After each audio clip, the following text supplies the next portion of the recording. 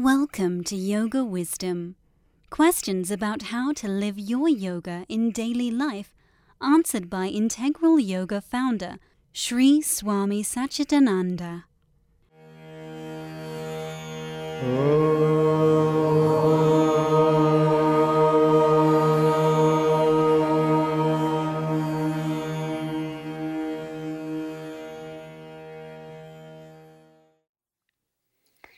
We hear so much these days about creative visualization and manifesting with the mind.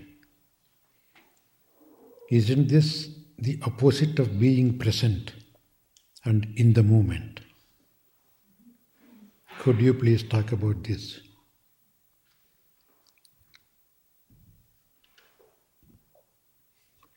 I don't think they oppose each other. You can be in the present and in the moment without creating any thoughts in the mind or any visions in the mind. You can be that way also. But if you want, you can have visualization. It depends upon what you want to do, what you want to achieve. The visualization is mainly given to bring an image into the mind, mostly in a sort of curative way. We recommend that to the patients. For example, a heart patient can imagine that his heart is getting better.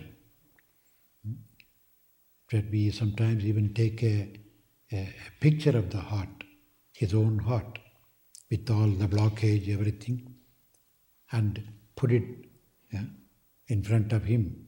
And that becomes his object of meditation. And he imagines that the blockages are slowly getting cleared. And they use their own improvised ways. It need not be the same again with everybody. For example, one of the patients was a plumber. And when he was given that picture of the heart, he brought in an imaginary rotor-rooter. It's going to clear the pump, clear the pipe. Yes, it's not a joke, it's true. In San Francisco, we have those programs going on. Dr. Dean Ornish is the head of it. And one of the patients created his own imagination. So, because that way you are creating a picture, an image, what you want to have. You want it, you got it. Mind has that capacity. So visualization has its own purpose. If you don't need that, you can just be leaving the mind in a sort of void state. But even that, there is a little difficulty in that. You can never make a mind completely void. Still the thought will be there, I am making my mind void. I'm not going to think of anything. Yes. What are you thinking? Of not thinking of anything. Unfortunately, that is the way the mind functions. The mind cannot survive without a thought. A thoughtless mind is no mind at all. Mind means bundle of thoughts. Even a single thought gives room for the mind. A complete thoughtless mind is just no mind at all. So it's very difficult to create that void. So you have to start with something, some image, some thought. The idea behind is when you start with a single thought, you are slowly freeing the mind from all other thoughts. One thought becomes more important for you. I would like to say that one thought could be something like a catalytic agent. It has a purpose. Once this one thought helps you to free yourself from all other thoughts, then you are staying with one single thought. And then it won't stay long. Slowly, even the single thought will disappear. Then you go into a state called Nirvikalpa Samadhi. That means thoughtless, seedless, Nirbija Samadhi. Literally it means seedless equanimity. There's no seed for the mind to grow up again. So both are equally good. You can use any one method according to your need, according to your capacity. Even many people who say that, oh, I don't believe in forms. I worship formless. It's impossible for you to worship formless.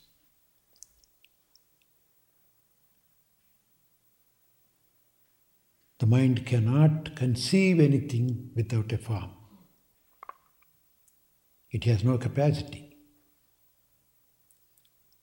Forget about God, even ordinary simple thing in life. If I say, a delicious something, sweet something, or just sweet, the moment you hear the word sweet, immediately you are even understanding the sweetness with the help of some substance. Oh, as sweet as honey, as sweet as chocolate. Beauty. How can you conceive the beauty in the mind? And how can you communicate that with others? You have to bring in a form as beautiful as a rose. I was not talking about rose, I was just talking about beauty. Why are you bringing a rose? That's the only way. That's why even the Upanishads, when they talk about the higher consciousness, or the cosmic consciousness which you call God, they say God is formless, nameless. As such, it is agrahyam, alakshanam, achintyam, avyavadesyam. It means you cannot think of it, you cannot grasp it, you cannot communicate. Because it has no form, no name. So the mind finds it difficult. So, for the sake of the mind, it has to conceive the idea with the help of a form. In fact, this is the meaning behind that biblical saying that you cannot reach the Father unless you go through the Son. What does it mean? Father is absolute, nameless, formless. Nobody knows we call that Supreme Essence as Father because, again, even Father means immediately there is a human figure comes in there. Otherwise, you cannot even name it. As such, that nameless, formless one has to come in a form with a name. You call it Jesus then. And only through Jesus you can reach the Father. So the purpose behind that is the truth. That is the esoteric meaning behind. You have to pick a form and go through the form to the formless.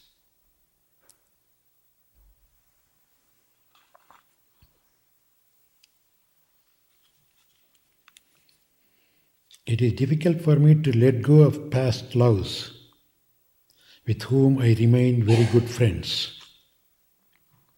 However, I am not 100% there for my present one. I need help in letting go of these precious people.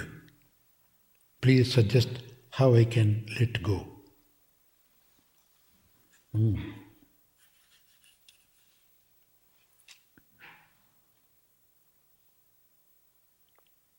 If you want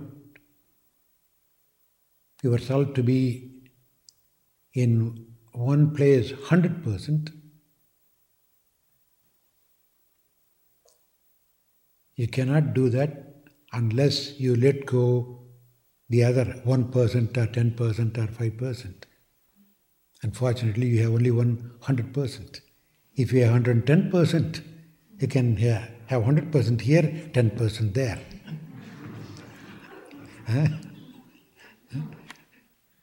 When you want the whole to be here, you have to leave the other one. Even the mind cannot think two things at the same time. Sometimes it looks like it thinks several things at the same time. It's not so. It is in quick succession, like a cinematographic picture. They are all single pictures. That's what you see. Because they are so fast, moving one to another, you see the movement there. Mind is like that. Mind can think only one thought at a time. Likewise, you can be only in one place at a time. If you are there, you are not here. If you are here, you are not there. So, if you are interested in putting yourself 100% with one relationship, one commitment, then you have to let go of the other. Otherwise, you are neither here nor there. You are torn. Life is like that, it's always. A young girl who is born in a family, when she gets matured, when she gets married, she leaves the whole family and goes to in-laws' house. Even the so-called beloved, loving father has to say, I have given away my daughter. You have to give away. You learn this trick from a little insect called leech.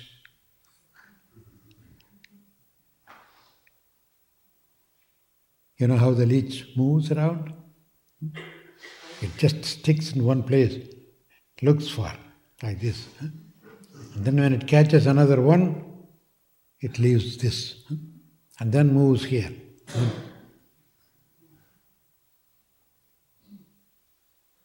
So we are like that, our mind is like that. It's better to commit ourselves to one thing. That way you train the mind. If you allow the mind to run from one to another, it weakens the mind, and the mind gets into a habit that it runs around here and there, achieves nothing. A rolling stone, gathers no mass. The purpose of yoga is that, to fix the mind in one thing. Relationship also is like that. But that doesn't mean when you let go the others, you have to deny them or dislike them or hate them. No. You love them all equally. But still you are committed to one thing. Even in the name of ecumenical approach, then we will probably be having an ecumenical service. When will that be? Tonight? Tonight, see? Yeah. So we have all the religious clergy people will come, but you cannot follow all the paths, even though paths are many and truth is one. You cannot follow all the paths. You stick to your path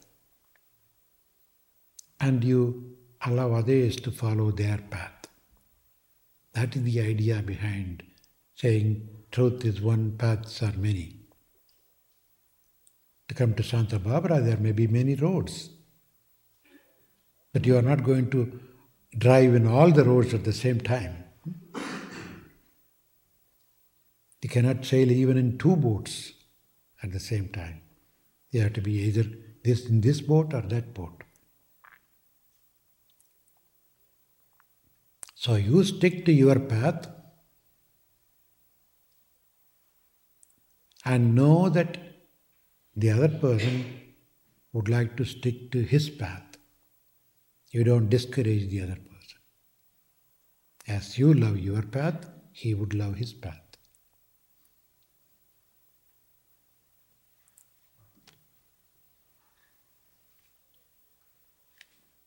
Whenever you take a Hatha class or have been around you or some of your children, quote unquote, I am touched again at how gentle and loving yet effective yoga is.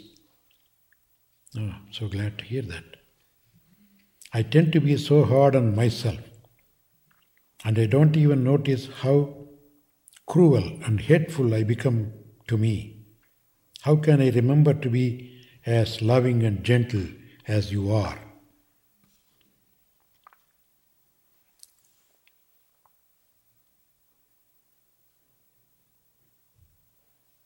If you cannot do it by yourself,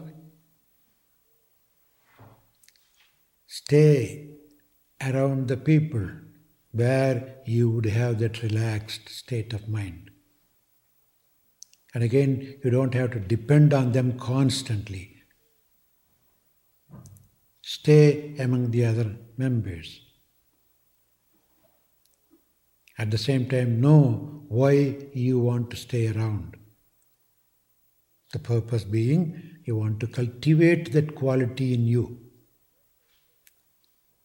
So with that idea, if you stay around, soon you will cultivate that, and then doesn't matter where you go, you will carry that with you. Even living in an ashram, it's not a running away place. You don't have to go and hide there always. It's not a good, healthy way. That's only a training place. You prepare yourself there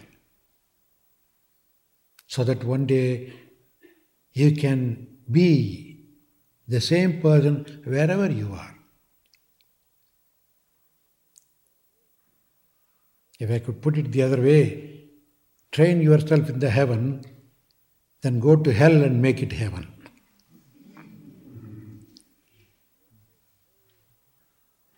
Don't say, oh, I have to be always in the heaven. I can't go, there is a hell. Then you are not yet ready for that.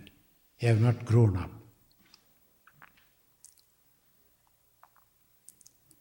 To give an analogy, a tender plant needs a fence around because it's very tender. Any small animal, cattle can come and damage it, trample on it. But for how long you need the fence? Until it grows into a nice tree. Once it grows into a nice big tree, It's even an offense to put a fence around. You take it out. But the situation changes completely. It allowed itself to be within a fence to protect itself from the cattle.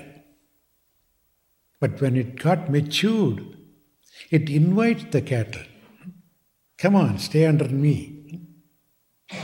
Enjoy my shade. If you like, even pluck some leaves and eat. See, one time it was afraid of the cattle. Now it is serving the same cattle. A seeker should be like that. You prepare yourself in a protective environment. And depends upon how sincere you are, how earnest you are in preparing yourself. Once you prepare yourself fully, then you don't have to be hiding behind there. Come out. Face the world. So, and in that process, sometimes you might get shaky again if you are not fully strong. At least you know that you are not yet strong. Then you come back. Spend a little more time.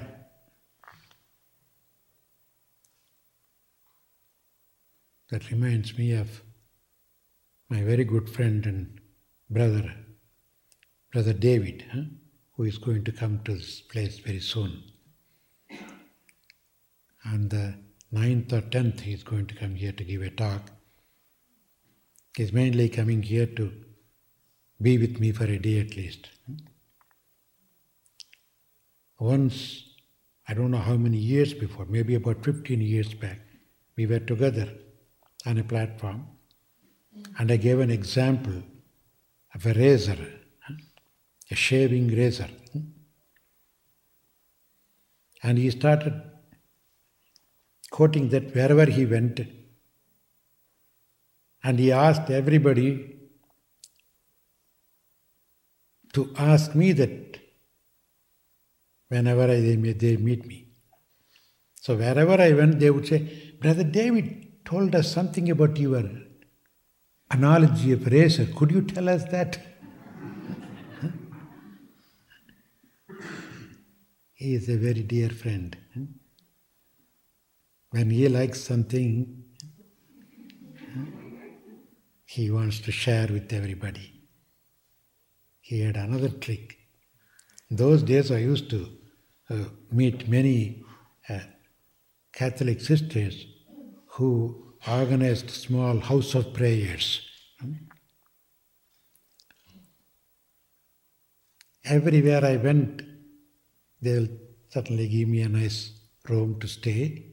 And in the room, there'll be always 1 or 2 bottles of nuts, tins of peanuts and cashew nuts. I became a little curious. I said, this is the first time I'm coming here. How do you know that I like nuts? Oh, Brother David told us.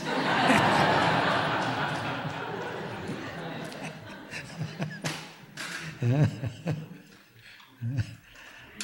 invariably, when I move out, he will come and occupy the same room, the nuts will be still there.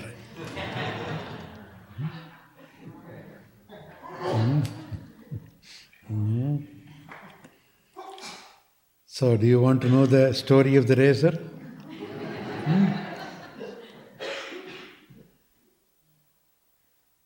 A nice shaving razor, it should be sharp, is it not? When you go to the barber salon, before he gives you a nice clean shave, he'll take a little time to sharpen. And imagine, suppose he keeps on doing it for half an hour. And he says, hey, what are you doing? I'm sharpening the knife. You wait for another few minutes, still he was doing it. You won't be sitting there for long then. So what should he do? Sharpen it, give a shave. While in the process of shaving, if it gets blunt, sharpen again. See? And then again give the shave. Sometimes our mind is like that. You should take time to sharpen it. That's what you contemplative practice.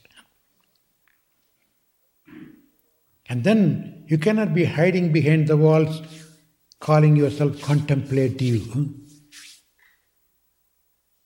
You have to come and give a shave. Come out. Put yourself in the field. While giving the shave, if you get blunt, go back again, sharpen it. Until you learn to sharpen it while giving shave. There are certain blades, the very shaving process itself sharpens the blade. Then you don't have to have a separate contemplative time. In the process itself, during the activity, in the midst of your service to the humanity, you can still keep yourself sharp. It is that stage when you experience that your work is nothing but a worship. Until that time, your work is different, worship is different. Oh, I have to go and worship. I have to go and meditate. Then you meditate there, you come and medicate here. See? Meditation, medication. Then when you get blunt, go back to meditate. But you cannot be doing that always. You should make every act a meditation.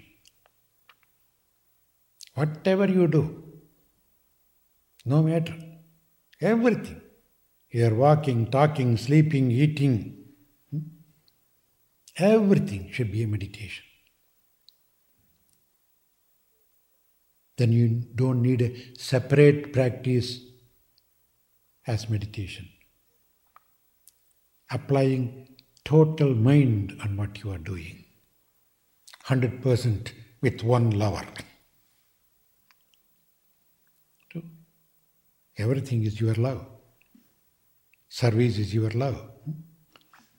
Not only a person. You begin to love everything that you do, everything that you see. One has to prepare the mind like that.